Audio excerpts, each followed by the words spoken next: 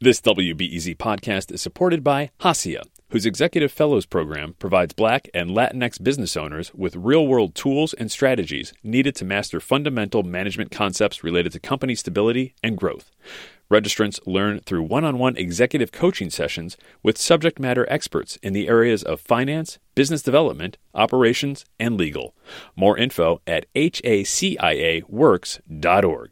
What's up, Chicago? I'm Erin Allen, and this is The Rundown. What's outrageous? What they pay us. What do we want? Contracts. When do we want it? Hollywood actors and writers have been on strike for a while now.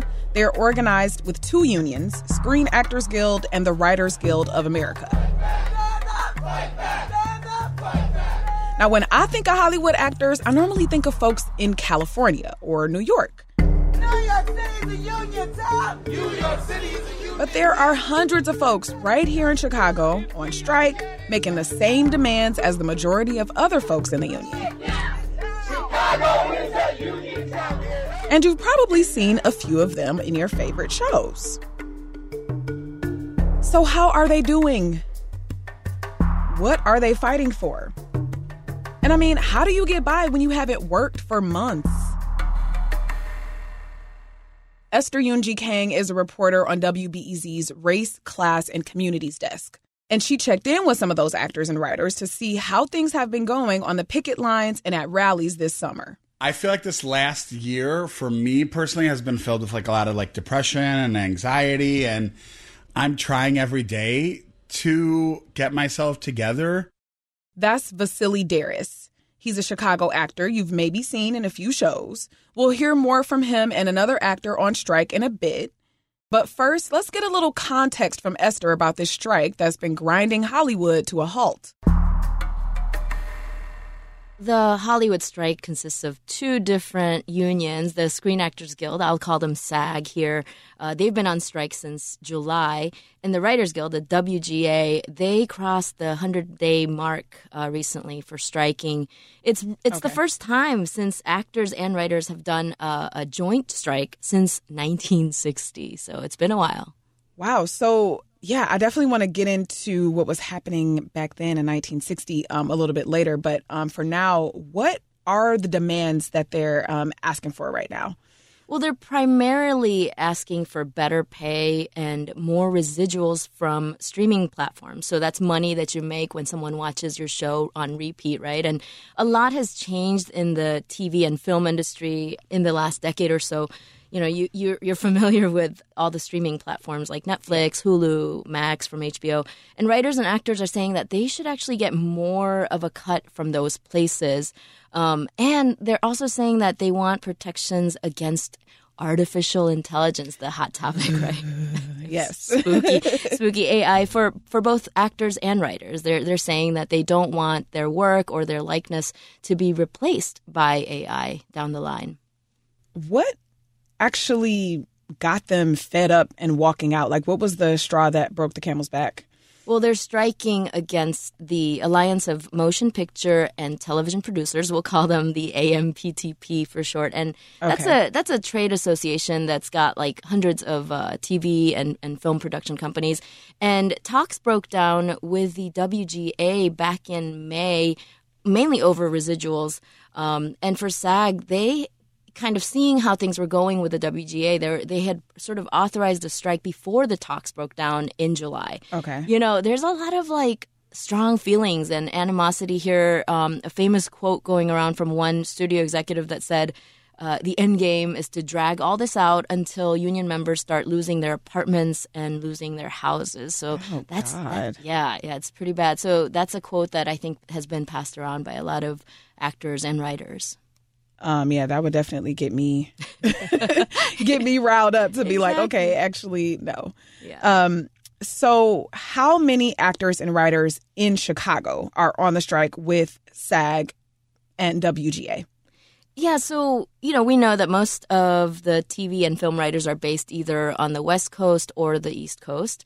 But Chicago's actually got about I think more than 100 Writers Guild members, many of whom actually moved here during the pandemic because of cost of living elsewhere. One writer that I met back in May during a protest told me that he didn't know just how many writers there were in Chicago until the strike started and people started coming out of the woodwork. And for SAG, the actors, there are about 5,000 of them in the region. Wow, that's a lot. So you spoke to some of those actors and writers. They gave you a sense of what their lives are like when they are working. Can you tell me about Vasily Daris? Vasily Daris, he is just a lovely, lovely actor who also has a great voice, and he can really sing. Yes. He's the son of Greek immigrants. He worked in his family's restaurant business until he was 30, and his fiance was like, hey, maybe you should pursue your dreams of acting. And so that's when he decided to go into it full time. He's since appeared in shows like Shameless, Chicago Fire, Shining Girls, and most notably The Bear on FX. No. That's where you're wrong, huh? Guys, shut up! This isn't his space. This isn't your space. Yeah, because you know what? You're the one getting there. Yeah, because your crew's blowing cigarettes. Okay, so he's been on some pretty big shows. Yeah, I would say so. I mean, if someone sees his resume, they might think, oh, he's doing really well. But, he still struggles daily whether or not he should return to his family business. How are things unique for actors and writers, specifically in the Chicago market? Well, I think what they're saying is it's kind of a double-edged sword. So a lot of folks do like being here because the cost of living is lower. Vasily was telling me that, every time he goes to a friend in New York, he just can't believe that they live in such a tiny little matchbox. But at the same time, Chicago also has fewer opportunities. We've got sort of the Dick Wolf procedural show franchises like Chicago Fire, PD, and Med. Mm-hmm. But even with those here and things like The Bear, the opportunities are kind of limited, right? So you do have to get bit parts here and there if you're lucky enough to get the audition and if you're lucky enough to get casted. But I think a lot of people kind of make do with other gigs and with a theater scene. Yeah. I know you also spoke to Nambi E. Kelly. Can you talk about what she told you about being a writer? Yeah, Nambi is actually a triple threat. She's a playwright, she's an actress, and she's a TV writer. But yeah, she's amazing. But two of those professions, acting and TV writing, are on hold because of the strike. So that's two streams of income. She's very accomplished as a playwright, so that's keeping her busy. But she's actually worried about health insurance because she gets health insurance through the WGA. And if she doesn't qualify for it because she doesn't have enough work in TV writing, then she will lose that health insurance. So she's pretty scared about that. Nambi actually told me that she took out an aspiring artist to breakfast recently. And here's some of what she shared from that conversation. She was asking me about the strike, and I was like, well, there's a real possibility that what I do as a writer, producer, actor, like it could be obsolete. Like it could just disappear. And I have to be real about that. Yeah, so it sounds like what she's talking about is AI there. Both Nambi and Vasily expressed concern about AI. You said that it's come up in the contract negotiations as well. Can you tell me about Nambi's experience looking for work online? Yeah, that was really something. She tries to keep positive, but there are days when she gets scared. And so, recently she had one of those days, and she looked online on LinkedIn to see what jobs might be available for a writer like her. And something that came up was AI jobs. Like it was where they're hiring writers to feed content into AI to create stories. And so she just was like, she also said they pay really well too. So she was like, man, that's where we are as an industry. It sounded really creepy to me. Yeah, I feel like it can really put you on the fence, too. Like, do I want to take this job? Yeah. And by doing it, do I perpetuate this thing I'm trying to negotiate against? Exactly. Yeah, that's real rough. Can you talk about some of the other ways you're hearing folks saying that they're supporting themselves now that they're striking and not writing and acting for Hollywood? Yeah, Nambi thankfully has her playwriting, and so she's got a play coming up at the Court Theater in Hyde Park next year. So she's also working on that and some other Broadway stuff.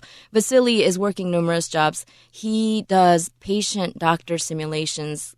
So he kind of acts, right? He's using his craft there for a med school, helping students learn bedside manner. He also works at a restaurant/music venue and sings at weddings. So if anybody needs a wedding singer, he and his fiance, man, they're good. I heard them sing. Give Vasily a call. Oh my God. I mean, I heard Vasily, he has a beautiful voice. Yeah. Give us a little bar. Very superstitious. Writings on the wall. Rid me of the problems. Do all that you can. Ooh, I love it. I love it. So speaking of him and his fiance, you had talked to them about the residuals that his fiance used to get back when she did commercials as a child that were actually lucrative. Do you have a sense of how things have changed for folks working in Hollywood over time? Yeah, a lot. A lot has changed over time. It's just a different world now. You know, there's a ton of options for watching content, and fewer people are watching broadcast television. I mean, I don't remember the last time I watched broadcast television. I watch it with my mama, like, when I go home, like, for the holidays. We'll, like, turn on the TV and, like, watch a broadcast. But, yeah, other than that, me neither. Exactly. And so that's been really tough. And Vasily was sharing how his fiance, who is also an actress, she had acted in commercials as a kid and other stuff, and she saved up enough residuals to buy her first car. And, you know, maybe not necessarily like pay your rent every month, but residuals used to keep you afloat when you needed it. But nowadays, it's very different. And, you know, Vasily actually pulled up his phone where he showed me like an app or a portal. I don't know what it is, but it tracks the residuals that come in from his past shows. And here he is walking me through that. I got a penny for a deal, and I got 3 pennies for another deal. Here we go. A shameless one came through for $6.62. $6.62. Yeah, I saw those 0.03, 0.01. I saw those numbers on his phone. Oh my God. It really hits when you like say the words penny. Yeah. You know, it's just like these are like coins and not in the good way. And you mentioned this before, but writers and actors have gone on strike decades ago. There was one in the 60s. What happened back then? Well, the writers' strike in the 1960s, that one lasted nearly 150 days. So we just crossed the 100-day mark. But that strike ultimately did improve pay and pensions and provided health care for writers. And the last time that the actors had a strike was in 1980. For some context, you know, that's when former actor Ronald Reagan was running for president. So that was a while ago. That strike went from July to October and also ended with better pay, pensions, and health care. So I think this is kind of a transformative or very important moment for actors and writers. They're saying this is the time where we have to fight and hang in there for what we need, because if we don't seize this moment, it could be just really bad for their industry. Yeah, it's a very unifying issue for sure. So as far as negotiations for this strike, how are things going so far? It's hard to say, but there have been some minor developments. The WGA talked for a few days in a row last week with the producers, the AMPTP. But you know, I think the reports are saying that they're still kind of far apart on the key issues. They're meeting again this week. The SAG strike, the actors' strike, continues, but there are some waivers for truly independent productions, so that those projects that kind of have nothing to do with the AMPTP can still continue. And so there's a few productions here and there still filming, but the SAG strike still continues, and the WGA, I don't know how long that will go. Yeah. Since you've been looking into this, you know, for me, I know it would make me think about my own craft as a person who also works in media. I wonder what has stuck with you from the conversations you've been having with Nambi and Vasily, or just reporting on this in general. I think it was just their dedication to art. Nambi said that she doesn't think that people know what it takes to make a living as a creative person. Yeah. Erin, I know that you are way more creative than I am. So I'm sure you can relate more with those folks, these artists, than I can. But, Nambi said that in the past, she's had temp jobs. She's done catering. She was Beyonce on a float on go-go boots and an afro. She just, she's had to do all kinds of things. Vasily hustles daily for his craft. And so the love that they have for the art and their craft is, to me, very inspiring. And it's not how I look at work. Mine feels a little more mechanical to me. I'm not a artsy-fartsy person, so I can't really relate. But I find it really inspiring just how much they love their art and are so dedicated to their craft. Esther Yoon-Ji Kang is a reporter on WBEZ's Race, Class, and Communities desk. Esther, thank you so much. Thanks, Erin. On Tuesday night, the AMPTP shared their latest contract proposal publicly in an attempt to bypass union leadership and appeal directly to the Writers Guild members. Esther says this back and forth makes it seem like the two sides are still far apart in their negotiating. You can find more of Esther's reporting on this at WBEZ.org.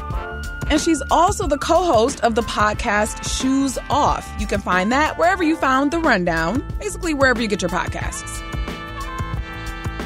And that's it for today. Thank you to Justin Bull and Sarah Stark for producing The Rundown, and to Ariel Van Cleve for editing the show. Our theme music is by Louis Weeks. The Rundown is produced by WBEZ Chicago and is a part of the NPR network. And we love to hear from you. Email us with your thoughts, questions, and what you want to hear on the show. You can email therundownpod@wbez.org. I'm Erin Allen. Thank you for listening. I'll talk to you tomorrow morning.